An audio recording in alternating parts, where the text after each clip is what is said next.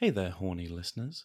We talk a lot about safety on this podcast, and that includes the importance of safe toys that are actually designed for sexual pleasure. Bunny Shop's carefully curated products are body safe and prioritize quality, aesthetics, and safety. Bunny Shop takes a boutique approach to shopping for adult toys, with a wide range from affordable gems to unique luxury items for all experience levels. What I like most about Bunny Shop is the approachability. They've created such a welcoming space, and none of it's dark, intimidating, or feels like it's gatekeeping.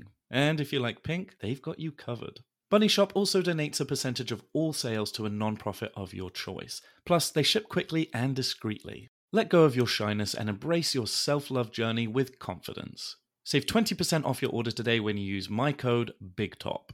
Visit bunnyshop.com, that's BUNNYSHOPPE.com, spelt with 2 P's and an E at the end. Don't be shy, let your freak flag fly.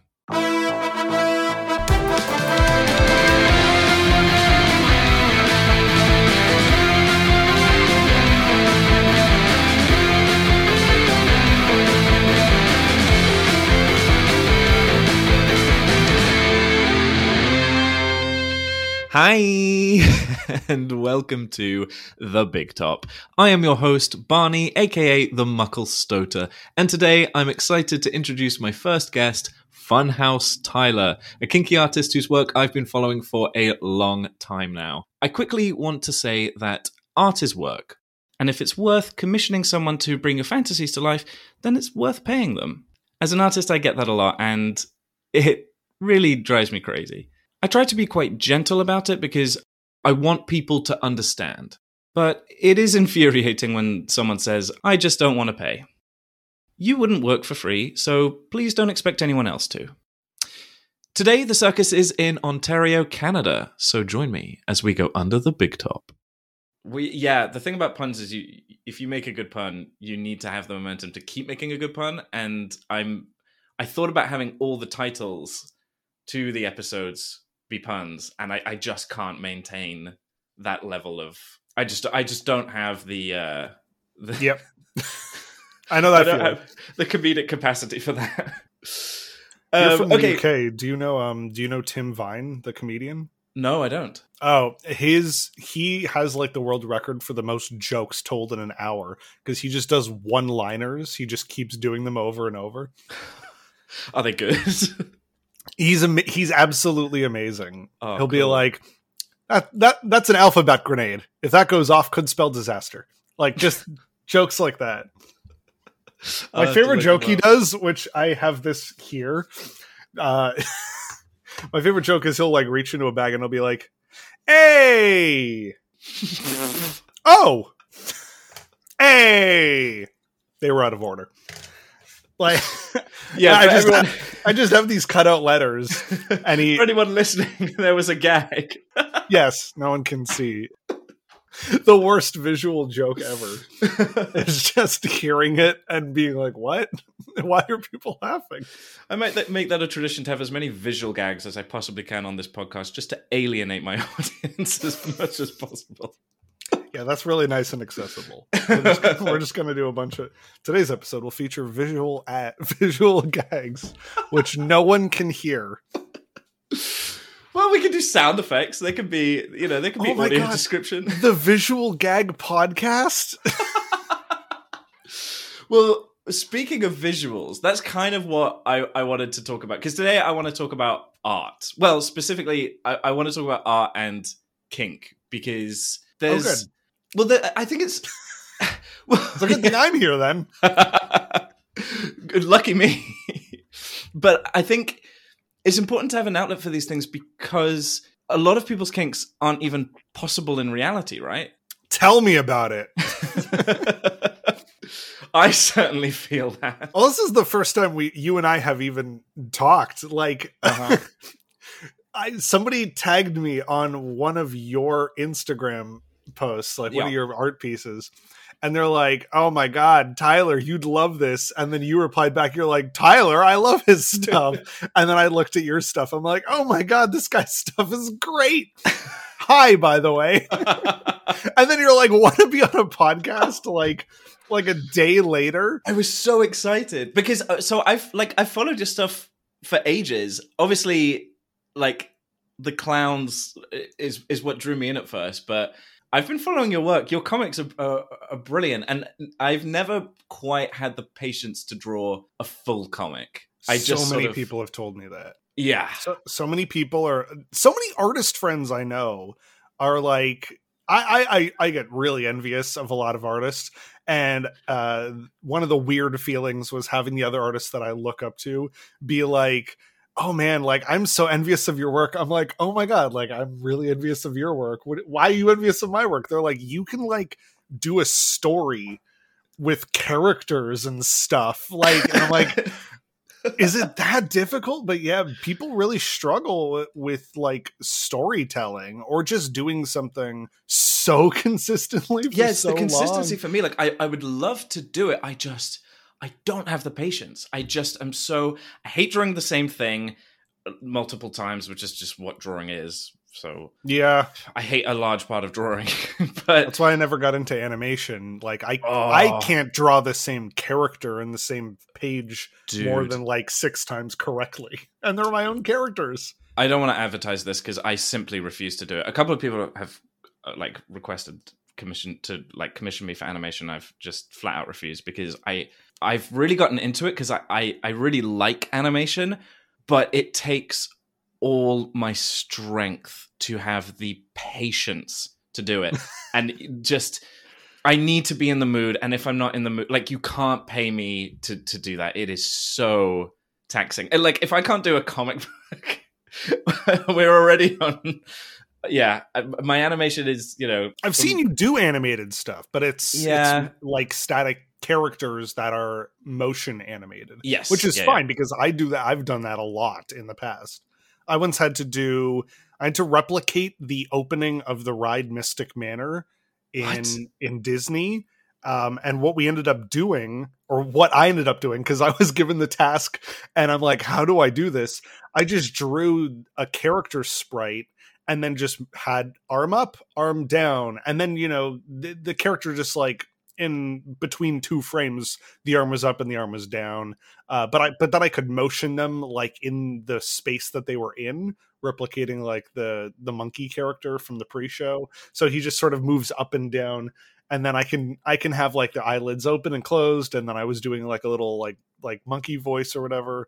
But yeah, just simple animation stuff like that is what, like, it's a bit cheaper than what you would normally see where something was fully animated. But I think just having like character sprites animated is it's one of the ways you could do it. I mean, that what's the show Epithet Erased did that, where they just had character sprite drawings that would change but then be motioned like the entire time based on how the character was talking. And that was a show.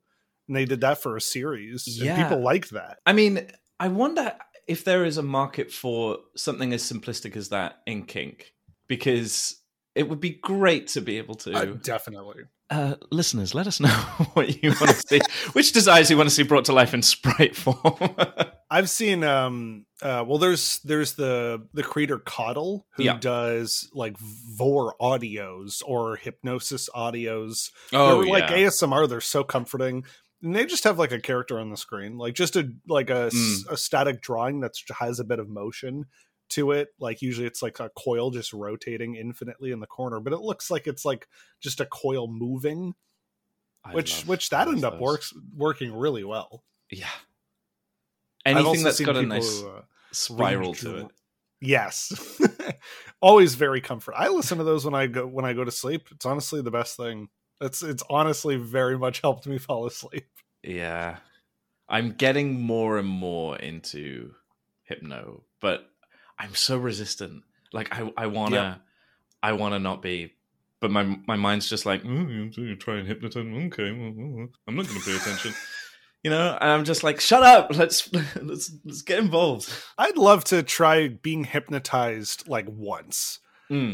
But like properly. I know it's the kind of thing where like if you are resistant to being hypnotized, it just won't work. Right. And I'm like, I'm open to it, but the worst thing I think is if somebody tries for like, 20 minutes and they're talking and they're doing their thing. And I'm like, yeah, it's just not working. Like, I'd want it to work. That would be interesting. I've done it before in a setting where it was in a club and I had just been bound and blindfolded and suspended and tickled and disorientated. And what club is this?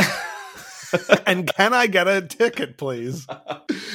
It's Felgeist in Berlin, a really, really cool space that I frequent. And it was part of their ABDL week, actually. And a lot was going on. But after having all that done, I was disorientated and confused and felt very susceptible and then got hypnotized. And a part of me wasn't sure to what extent I was just kind of going along with it because it was fun and kind of hot, but also I wanted it to be real so badly, if you know what I mean. Like, I feel like there was a part of me that was just like, let's not even question whether or not this is, just do it.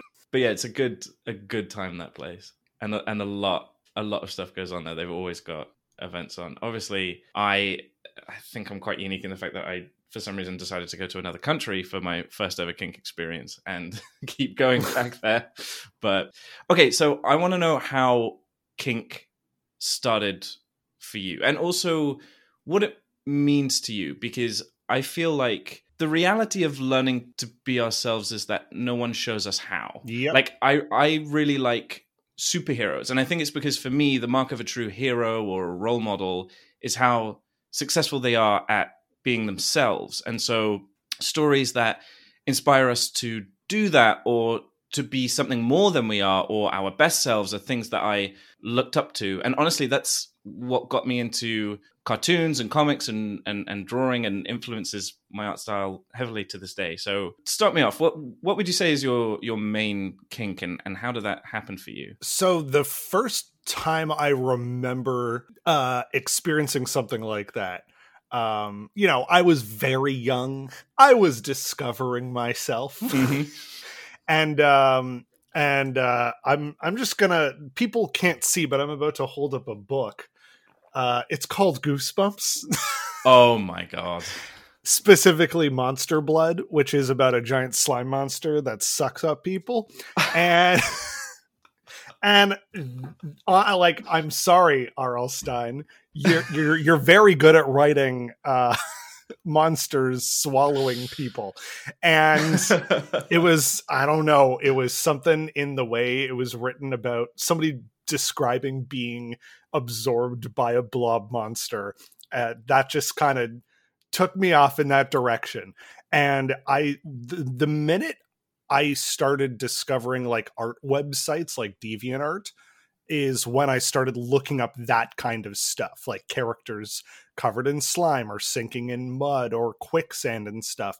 That was the first stuff before I discovered the link that those had to Vore, which is the main thing that I draw and work on primarily. And there's a lot, I think there's a lot of overlap in those things, like getting covered in goo or sinking in goo or sinking in mud, going into, being swallowed alive by some kind of monster, which could be a slime monster or a mud monster, which happens in another Goosebumps book, Shocker on Shock Street, where they're sinking in quicksand and mud monsters come out and start pulling them in. And sorry, and while we're on the topic, just look at this. Sorry, cut this out, but look at this cover. I know. No.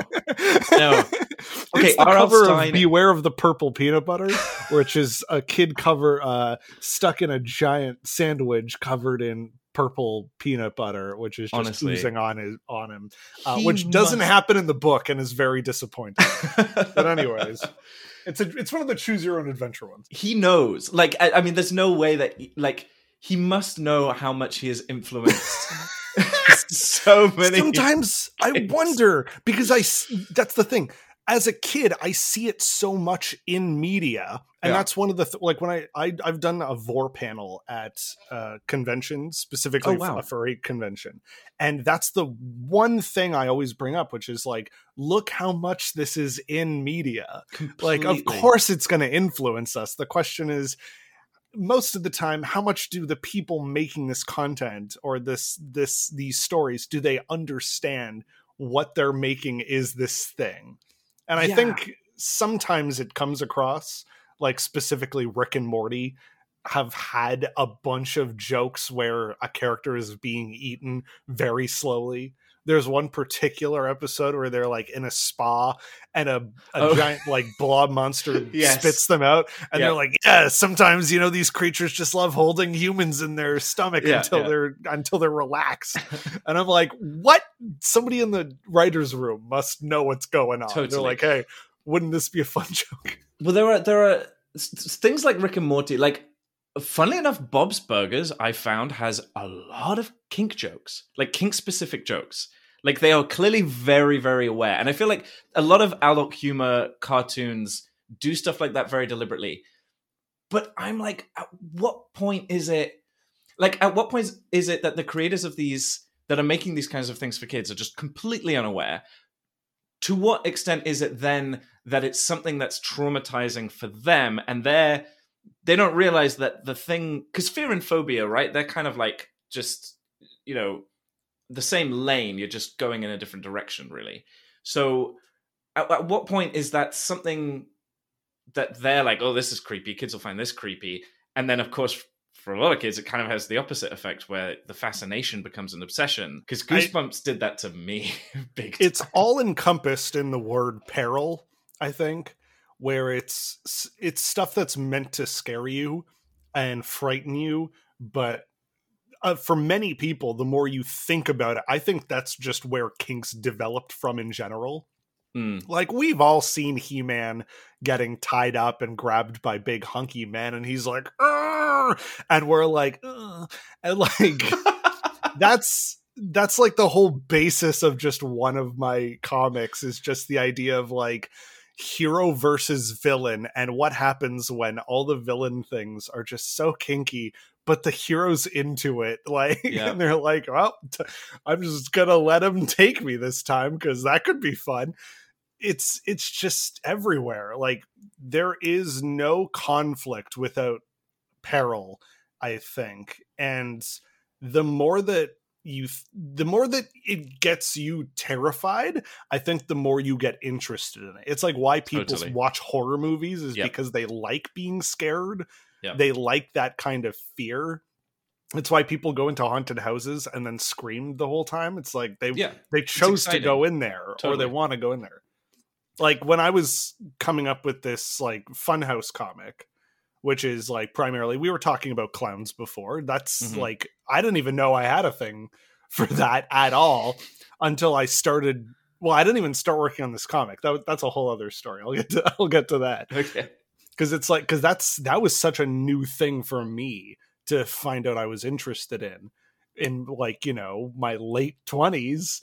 And it's like, oh, suddenly here came this thing like out of nowhere that I was never into. And I'm like, where did that come from? And I think it's just finding that connection to how it fits into the rest of the things. Totally. I have that with so many kinks now, but that lightning bolt moment of something like, most of the stuff I'm into now used to be like an active repulsion. I used to be like, oh no, that is not for me. And then someone or some situation or something just contextualized it in alignment with the other things I like. And I was like, oh, yep. Okay. And now it's like, ding. That, like, even fursuiting, like, I didn't specifically like have a fursona. But then I went to a friend's house who makes fursuits, and I tried one on. So cool. And just the instant feeling of like being in this big plush suit and then looking in a mirror and seeing a different creature staring back at me. I'm like, I need to have a fursuit. Like, I don't care what it is. Yep. And then I just got one like the person making it designed it based on like, I threw out rat, purple, tail on the mouth, and then they made it, and I'm like, I'm in love with this creature that has just been created for me. Oh my goodness, I want to see.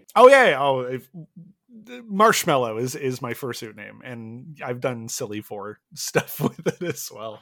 Because I have this miniature. Somebody made me this miniature plush of myself, And I'm like, oh, I can definitely do some fun stuff with the fursuit. So I'm like puppeteering the head and trying to pull this like plush toy through. Wow. But it's always like in the silliest way. Like I just do the voice of this like tiny plush of me going like, oh, sir, can I please come up? Like, I just make it as silly as I possibly can because it's much funnier when it's not taken so seriously. 100%. I mean, all my kinks come from the silliness, the goofiness, the extravagant ridiculousness. I think there's something about, like, I mean, it all comes from being a kid, right? And the things that just affect you. But yeah, I was like afraid of being laughed at so much as a kid. I was afraid of being silly or humiliated. And then I kind of realized that I wanted those things. I wanted to be the guy. Yeah, humiliate me. Yeah, I kind of did. Like, just the worst thing I could imagine happening was like someone pulling me up on stage and messing with me. And yet, that's all I could think about. It was all I wanted. I love acting. Like, I love being on stage. I was about to say, I love being the center of attention, but that's kind of true. I love being on stage. Like, I love doing hosting stuff as well. Mm-hmm. Like I said, like doing panels and stuff. I love just being the person who's like the moderator or sort of running things. I've always done that. But there's been some moments where I was the butt of the joke, and then I'm like, oh my God, like, just kill me, please. I'd rather walk out of this restaurant than let this server continue to make jokes at me. Or about me. I don't like this. I don't like being but like, I mean, that's just a whole mental health thing. But I think the link to kink in that regard is like the whole theatricality of it. Like, totally. I've done circus themed stuff, and so have you. So like, I think there's something to that. Totally. Of being the middle of this situation where people are watching, absolutely, or characters are watching or doing things to you, and the performance, overwhelmed. Maybe I've certainly drawn that a lot. I draw that as well, and it's one of my favorite things, like, to be overwhelmed by a crowd, or like, it's kind of how I got into impact play. Like, there was an audience and there was a rapport with the person doing it, and there was, like, it was this whole theatrical thing. But I think that's kind of what kink is, in a way. Like, it's the safety of, you get to be in what in a normal setting would be so mortifying. You get to do it in a way that's, you're safe, and so it's okay that these people are laughing at you because it's kind of to get you off. Like, you get to experience. You're all in on it without the danger. Yeah, exactly. What is impact play? Spanking. Oh, okay. Yeah, I got smacked around. Impact play. I'm technical term. As you said that, I'm like, what could that possibly be? A crash dummy, Just like dropping somebody on the floor. I was like, okay. Okay, you wanted to circle back to how you started writing that comic. Yeah. Okay, so I'm in Canada. I live near Toronto, and I frequent Niagara Falls, which is where my dad lives. And there's this strip of like tourist attractions. It's like haunted houses and like Ripley's Believe It or Not museum and like knockoff Madame. Pardon me. Let me do that again. I burped. Yeah, you can.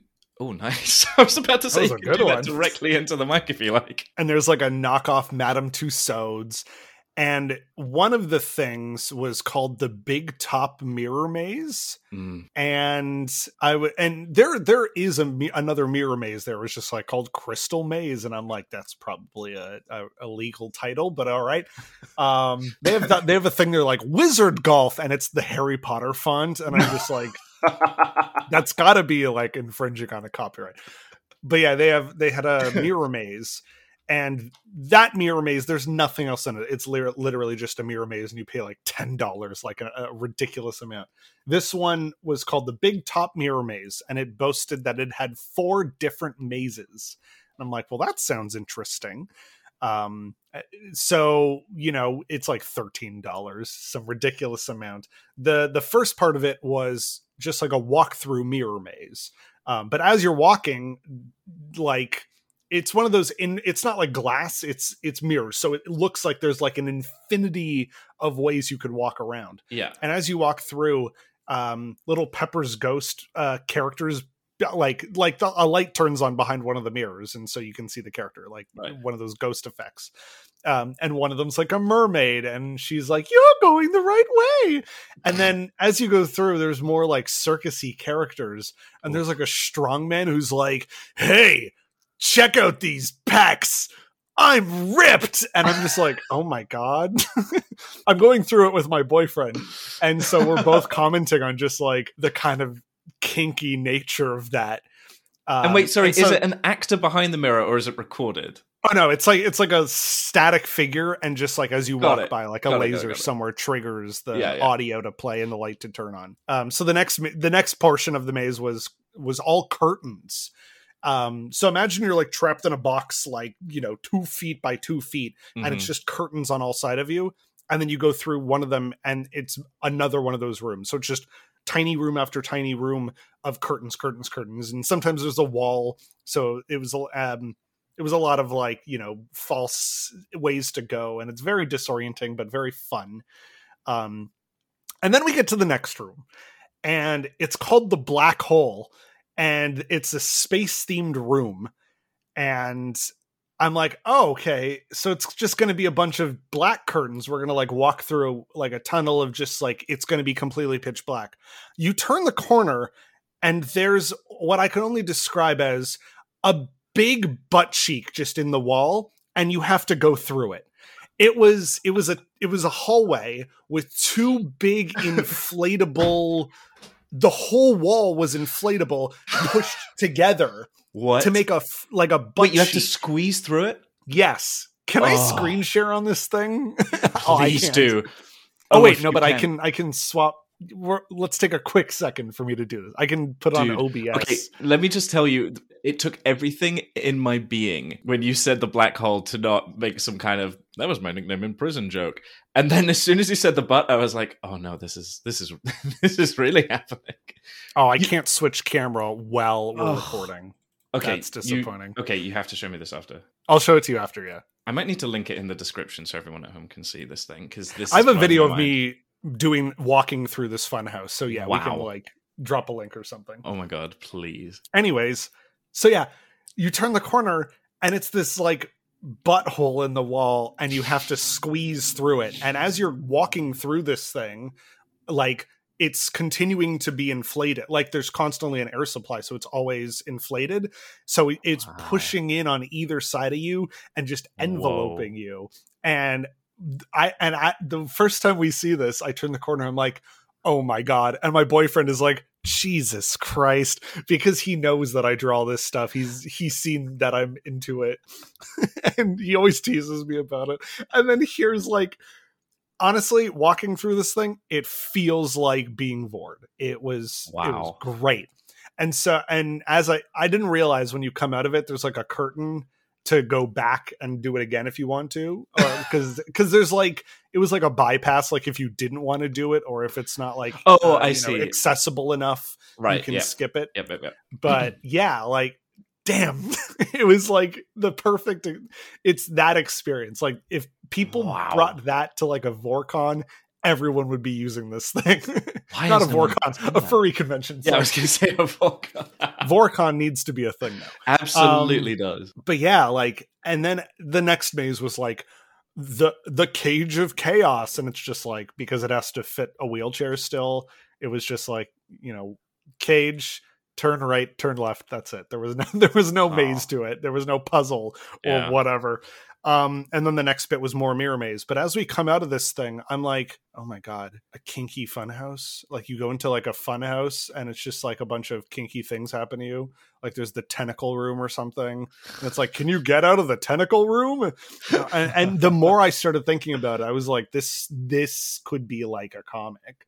Like just the idea of a kinky funhouse, like an attraction that people go into. and they're not expecting that kind of stuff. They're like, this is just a regular Funhouse. And then it like develops more, or maybe like the stuff they're into. And then I started to think of like, oh yeah, what if it's like a magical Funhouse that turns into the stuff the people who go in are like into or think is perilous and stuff. And then I started being like, oh yeah, the Funhouse of horror. It could be like a spooky Funhouse. It could be run by the people who make the costume shop from my comic. And then I started thinking of the whole storyline. I'm just like, yeah, we have all these costumes that, you know, that are alive and don't know what to do during the day. What if we make a place where they can like have fun with people who go in willingly? And I like the idea of my character just being like, we need an insane like legal document for people to sign before we go in here. And then I was like, what if people only see it because it's like the Federal Bureau of Control. They only see it when they want to, and they like no one else walking by will see it, like the TARDIS. And yeah, it became like a your character here thing. I was just going to like pre-draw a bunch of ideas. And then my friends in Discord started RPing it with me, like role playing through text. And one of the first ones we did was you walk into the room and it's a giant circus, and there's 3 like furry characters with huge bellies, and they're dressed as clowns. And they just start, you know, bouncing you around and then dressing you as a clown. And then what if they just shove you down their pants? Like, and then the more I started to do that RP, the more I was like, yeah, clowns. And I had never thought of it before. I've never I've always been scared of clowns because scary face, and that scares me. But the more I started drawing like just like it's in particular, it's a lion, a kangaroo, and an elephant. Yep. And they're like just, you know, humanoid looking furries. They're just, you know, big bellied, and they look friendly, and the only difference is some of them are wearing like a little bit of makeup on their face, or they have a clown nose. Otherwise it's just very bright, colorful outfits. And then they start doing lewd things to you, which I think is the fun bit of drawing all of this stuff together, is the aspect of the contrast of a very bright, colorful, kind of like ridiculous, silly, playful kind of thing mixed with those perilous aspects of like Vore and transformation and being like squished into the ground and shit, which I don't think there's a name for that. People in the fandom have been collectively calling it smooshing as like the thing you're into, just being squished, like as in being like buried in the ground itself, or just being like trampled, being like pressed into a wall or into the ground or between two things, or being sat on. I think it's just that whole aspect of like being sat on, but just on your whole body, like how Vore is like getting a blowjob, but for your whole body, which is the way I explain Vore to people when they're That's like, really what? Good. Yeah. I'm like, okay, do you like getting sucked off? Imagine that everywhere. And they're like, no. And I'm like, why? Why not? There's a good like visual. I mean, I don't like getting sucked off, so I don't. Okay. Yeah, I know. It's so sad. But for me, it's more like I like the idea of being absorbed into something. Or because for me, like as a kid, I always wanted to be kidnapped. You know, I just wanted the clowns to come and take me. I just wanted... I just picture you watching like those kids safe videos where it's like, this man walked up to this girl and was like, do you want to come in my van? And you're watching this, you're like, yeah, that'd be damn. I didn't know why, but I wanted the attention of like someone taking you and putting you in something. You know what I mean? Like I wanted the clowns to like carry me to the circus and, you know, stuff me in a cage or a pie or, you know, something. That's all fun. Stuff me in slime. I want to be kidnapped. Why? I like the attention. Could couldn't come up with a better way of getting it. This is a safe space. I feel like you and I can make jokes and laugh about that kind of stuff. Of course. I feel like also we sort of have to, otherwise, we might cry. Yeah. Should we take a quick break, and then I want to ask you a little bit more about your comic, because I remember seeing it so long ago, and so it was crazy to me when I got linked to you on Instagram. That was so awesome, and totally the vibe I go for in my art as well. It's very much like you, and then a bit of Rob Clark's art, and then a couple other hints of other stuff in there. But it's definitely all about the cartooniness. But yeah, let's take a quick break. I want to be in the butt. Can I be in the butt? That butt video is, damn. Man, I did draw, do I have it in here? Should. Oh, it's so dark. You can't even see. Oh, no, there we go. That's just the Black Hole comic I did. Oh, yes. But it ended up being a dick. Anyways. Okay. I didn't draw a proper version of that. That comic, is one of my favorites. I remember the first time I saw it and I was like, I need to read this whole thing. Actually, that and The Lost Fantasy Hero, that was the other one, that series. I don't think that's mine. No, it's not. Have you seen the... Oh. I thought you were describing a comic of mine. I'm like... No. It's Iceman Blue. If you haven't read that is... Yeah, it is really, really good. Gay Comic Geek did a... That looks homoerotic. Extremely. Yeah. Extremely. Just a lot. I liked a lot of the situations. I'm not... he draws a lot of muscly bodies and that sort of thing, and just a lot of that stuff, and the sex acts isn't my vibe so much, but more what happens to the character and how he gets taken and what they do to him. And there's one bit where he gets they transform him into an egg pooping rabbit by sticking a potion up his butt, and then his butt swells and he starts pooping out these eggs, and they want to make the transformation permanent and keep him on the farm with the farm animals, and have him suck the multiple dicks that the cow man has, and yeah, that was a good. Is this the one that's on Amazon that I'm looking at? The Lost Fantasy Hero is on Amazon. Is it? But then again, so is my stuff. So who am I? Who am I to say? In this day and age, who isn't on Amazon? I'm just looking at that one you sent me. Do you know how badly? Okay, so it's R.L. Stine's The Haunting Hour. There's an episode about a kid who's afraid of clowns, and this group of clowns are stalking him, and then they end up he ends up at a circus show where they pull him on stage and they stuff him in this box and they turn it like a Jack-in-the-Box, and he turns into a clown. And oh my god. Yeah, and they're laughing at him and teasing him about being turned into a clown and showing him his reflection, and it is intense, but it is, the idea of being grabbed by clowns, stuffed into a box and turned into one is top tier for me. I'm sorry, I'm watching this right now. Yeah, go. Yeah. It's equal part. It kind of makes me anxious to watch. It's equal parts scary and incredibly hot. They're going to bring up the Hunting Hour episode where a mascot costume stuffs people inside, and it's all fleshy and shit, because it's alive. Oh no! There's a few Goosebumps ones like that. There's a lot of Goosebumps. Yeah. We could blame R.L. Stine for everything.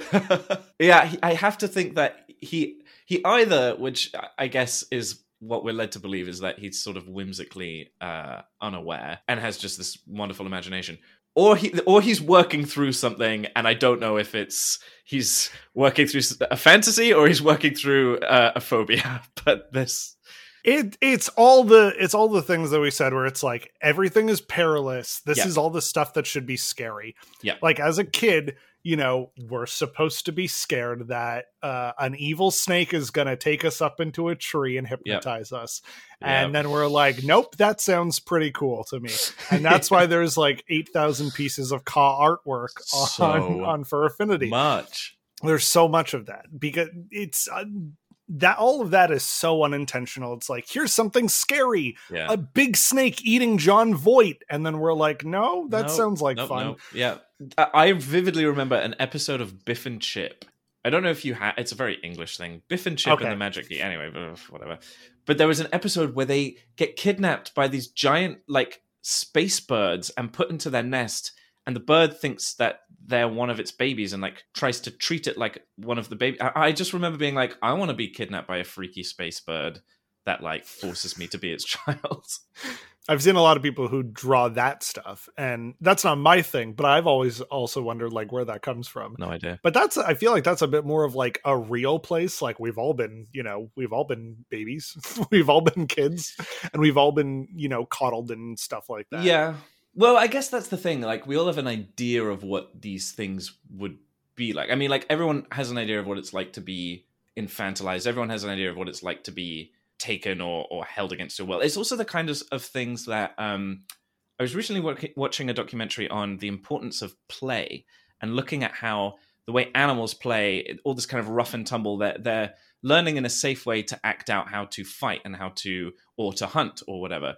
And it's kind of the same thing. I feel like kink is a lot of that, where it's like we get to safely play, we get to safely experiment and experience things that, in real life would be quite perilous, but actually it's kind of a way for us to mentally, I don't know, prepare for them or understand them. Yeah. I kind of like that idea. I started taking improv classes, and the first class we had, the teacher was like, as an adult, we forget how to play. Yeah. We're told not to.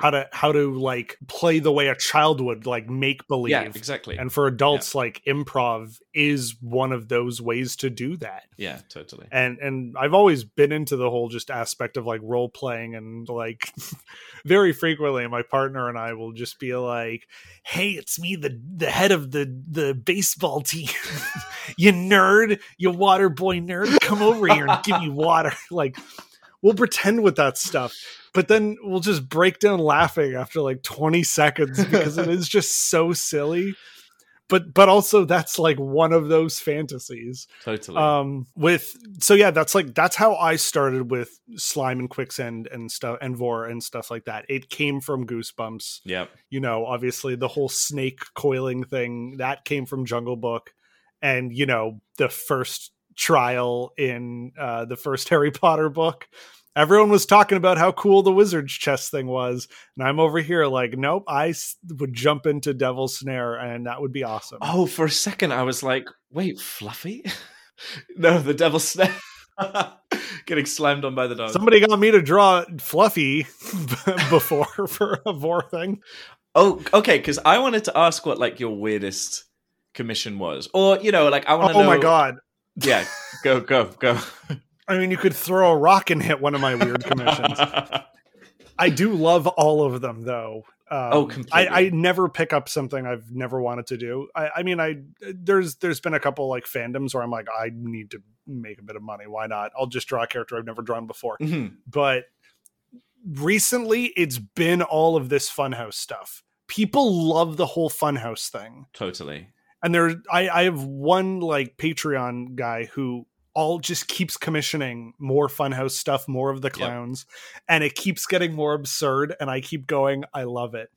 Like the one I just recently did was, hey, can you draw my character being sucked up into the trunk of the elephant clown, and then the lion clown has his butt spread out and it's been painted to look like a bullseye, and the elephant clown shoots him out of his trunk and into his bullseye butt like a dart. Wow. And I'm like, I love you. Thank you so much for asking me to draw these things. And honestly, that's probably the best comic I've drawn recently. Wow. Like, people are like, damn, like it also just looks good. Like everything, it's the more absurd those requests get, the more I like explore doing ridiculous poses and more macro stuff of like, okay, well, I'm going to draw something a lot bigger than it normally would be, playing with size and scale and things like that. Those have been so fun. Well, it's like anything, like watching someone have fun doing what they do is always like fun. You know what I mean? And it's there. I love bringing to life someone's desire that like kind of is alien to me, because I like drawing it and then kind of going like, okay, I see this. I see how this is. And when they like it, it's like, okay, cool. And then if they commission you again, it's like, okay, we're going even bigger this time. It's going to be blobbier and rounder and squeakier or whatever it is. I love seeing that. And I love seeing that in art when people draw things that you can tell the person commissioning it had like a real vision and the person drawing it was like, okay, we're doing this. So many times people will just be like, they'll throw out keywords to me in terms of like that Funhouse like comic, or if somebody's like, I want a comic in the Funhouse, but I don't know what. And I'm like, just throw out keywords to me. Yeah. And I'll make a suggestion or write it. And much of the time I will be like, okay, so how about like you're in this like themed room and it's like a bouncy house, and then this happens. And they're like, oh yes, please. Oh my God. Yes. Yeah. That's like being somebody who like, it's really, really good to have a commission come in where somebody just like trusts you as the artist to draw something they are going to like regardless. Yeah.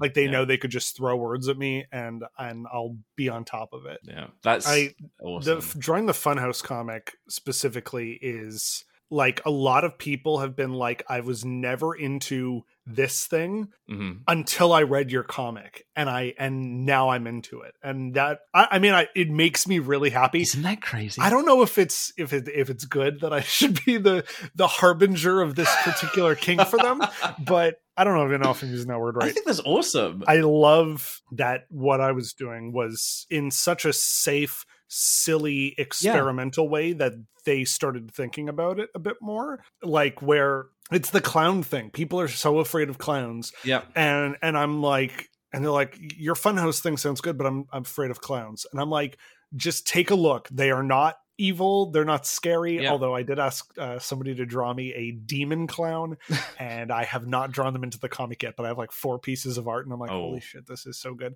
And honestly, that thing terrifies me, but also the whole aspect of it being terrifying and also being used for the weird lewd stuff is very fun to me. But yeah, they see the clowns and they're like, you know, this helped break that because it looks fun. Yeah. And it's not, you know, it's not like an evil clown with like a knife or something. Exactly. And a horrifying face. It's just like a very kind looking kangaroo furry who's just like has a red nose.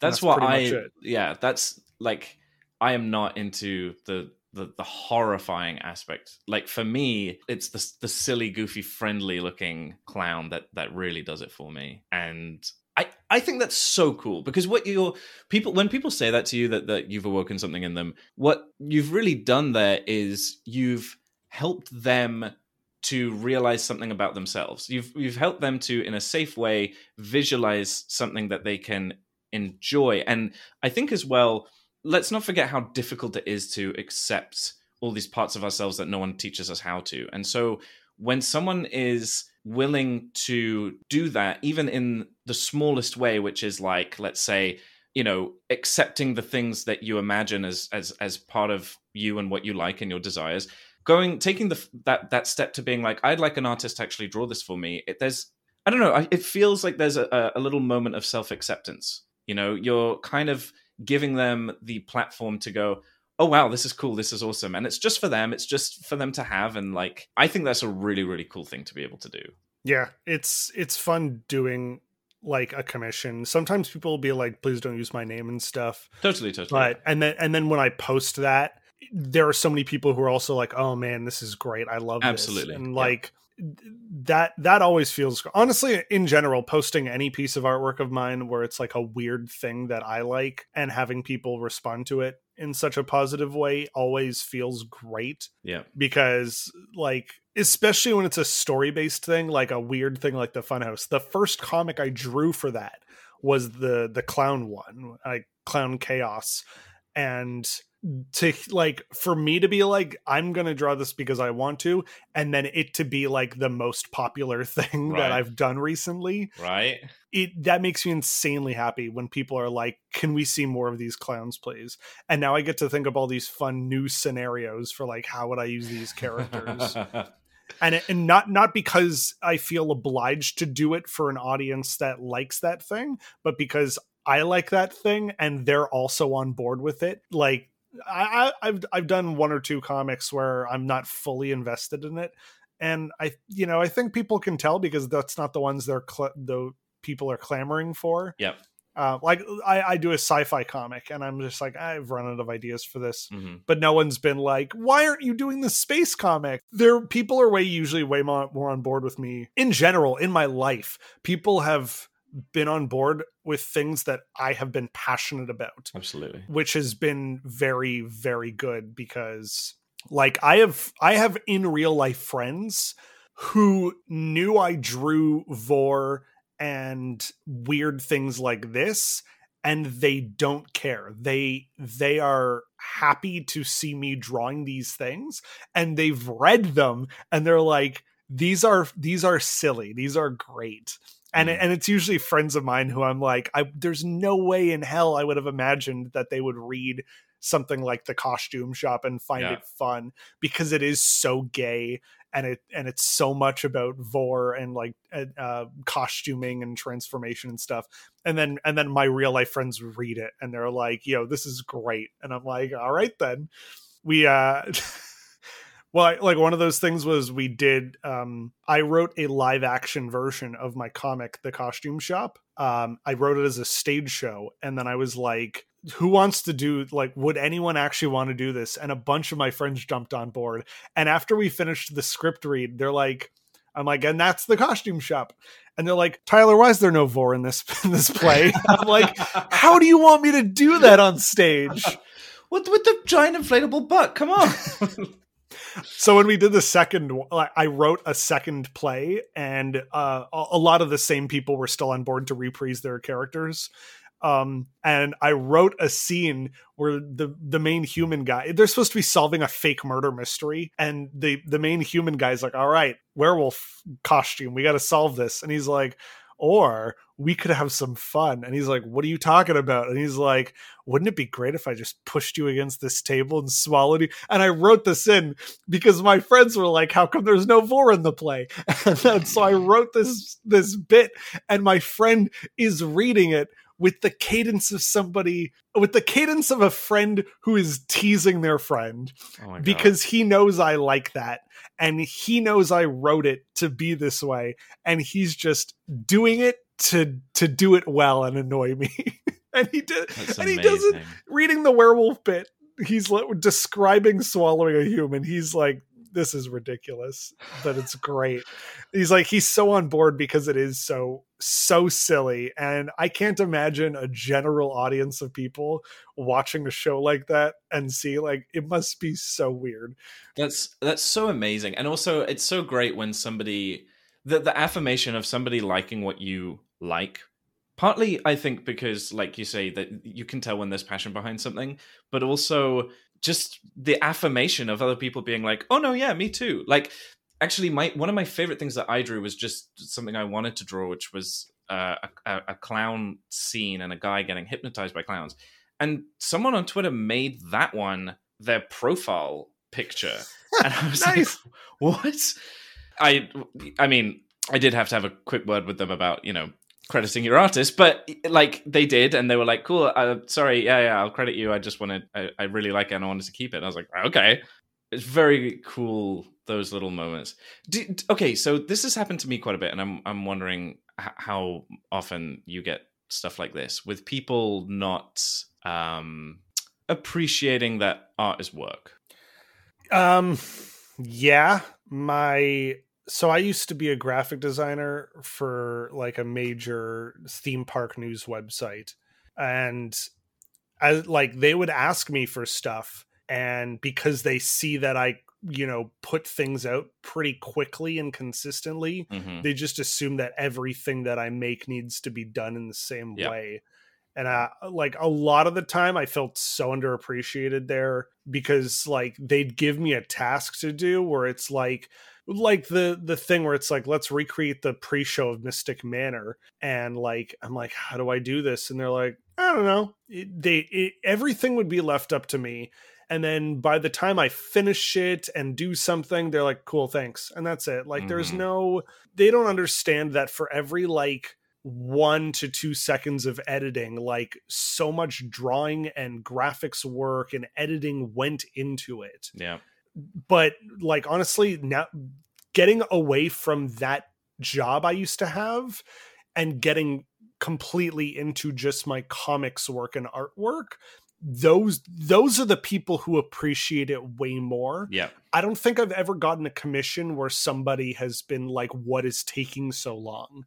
The people who like commission me, they understand that it's art, and art is work, and it takes time. And sometimes, a person, especially now with people being so much more open about mental health, and especially me doing the same with like the people who read my stuff, they understand that you can't always have days where you're on, especially when you're drawing not safe for work stuff or adult stuff or weird kink stuff.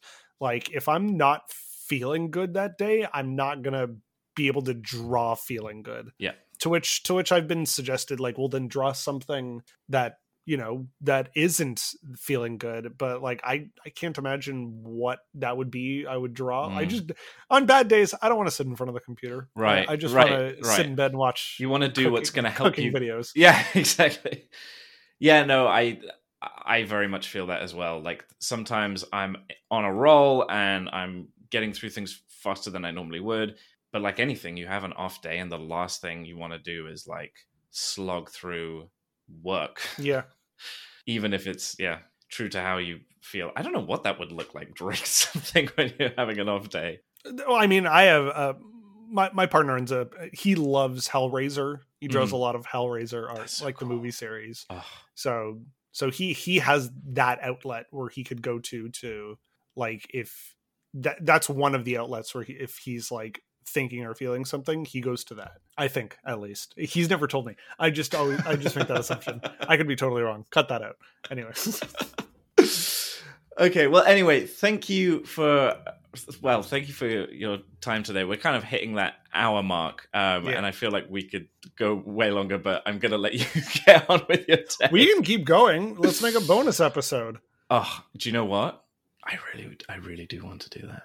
But just for the ending, I always want to try and end with a positive thing. Shout out someone who's doing something cool or something, no matter what it is, just a positive vibe or feeling or event or anything. Have you got something positive to end on? Do you want to like set me up for it? And we could pretend like we didn't have a conversation? Yeah, fine.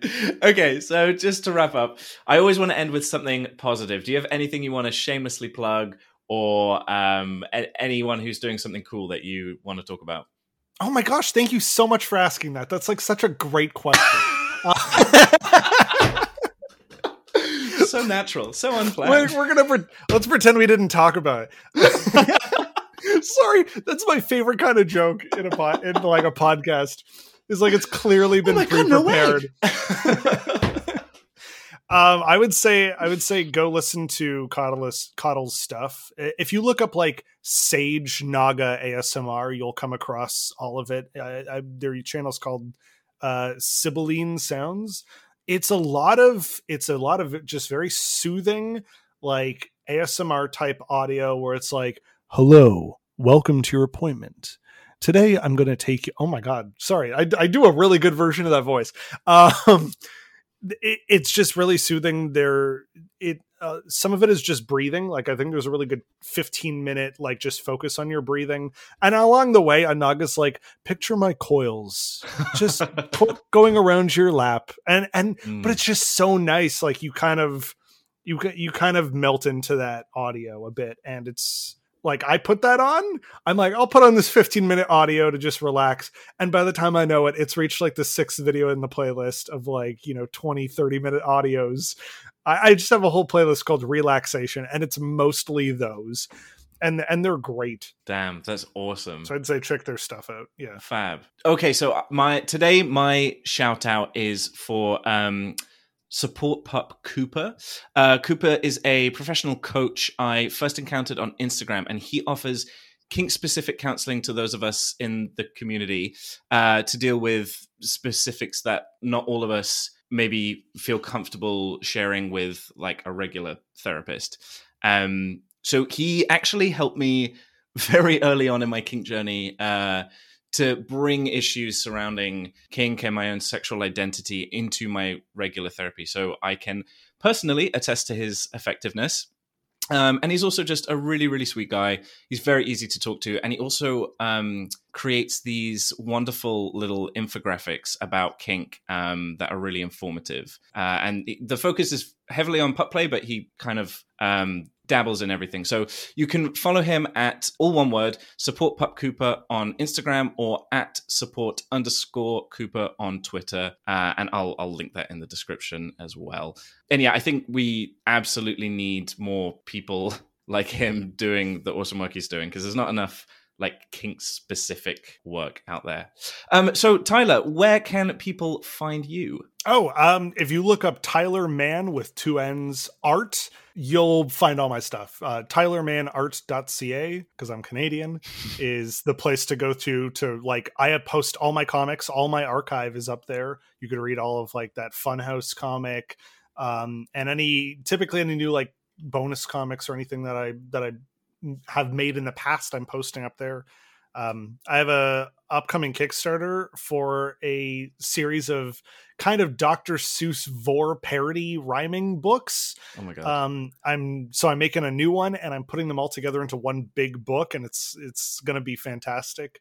So I'm doing a Kickstarter for that very shortly, but if you visit my website, it'll have like all the information on that. Fantastic. And I'll link those in the description as well. As for me, you can find me on Twitter at tstoter and on Instagram at _muckle_stoter.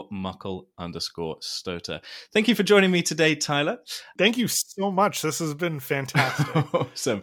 I think we may have to have you back because there's more I want to talk about. Yes, please. Awesome. Well, I have been your host, and now I am tired. Goodbye. I'm still working on the finish. I haven't quite figured out. That's what I said on the first one, and I thought it was funny, but now I don't know. That's great. Every goodbye I have is like, it feels very aggressive. Goodbye. Goodbye. You gotta trail. You gotta say something and then trail off. Okay. Very nice at the end. Okay, great. Thank you for joining us in this episode of The Big Top, and we'll see you next week. Is that what you meant by trail off?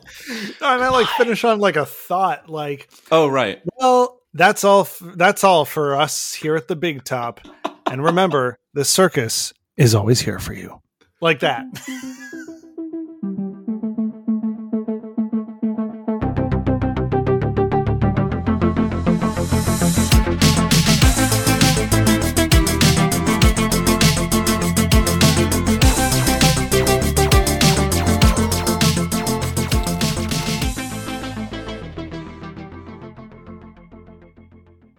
Hey guys, Barney here. I just want to take a quick moment to talk about the program that brings The Big Top to life, Zencastr. I use Zencastr for all my recordings, and since taking over The Big Top fully, I have actually tried other systems, but I ended up sticking with Zencastr. It's so easy to use. You don't have to download anything, just log in using your browser and start recording a high-quality podcast right away. It records studio-quality sound and up to 4K video with guests, along with a full suite of professional tools that let you produce and publish all from one dashboard. Being a creator has genuinely never been easier. And I love that I can send a simple link to my guests and we can record over a video call wherever they are in the world. Also, if you're like me and cannot stand the sound of your voice, Zencastr's built-in post-production process makes such a difference. It automatically removes ums and ahs, awkward pauses, reduces background noise, and makes me sound so much better. Plus, the Hobbyist and Creator Plus accounts are always free to use, and their professional accounts are free to try for 14 days, no credit card required. Go to zencastr.com/pricing and use my code BIGTOP, and you'll get 30% off your first month of any Zencastr paid plan. I want you to have the same easy experiences I do for all my podcasting and content needs. It's time to share your story.